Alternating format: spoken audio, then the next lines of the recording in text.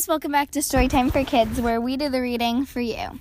Today I'm going to be reading Five Little Pumpkins because, Halloween's coming up and it's fall time. Yeah. So, the pictures are by Dan Yacarino. Five little pumpkins sitting on a gate.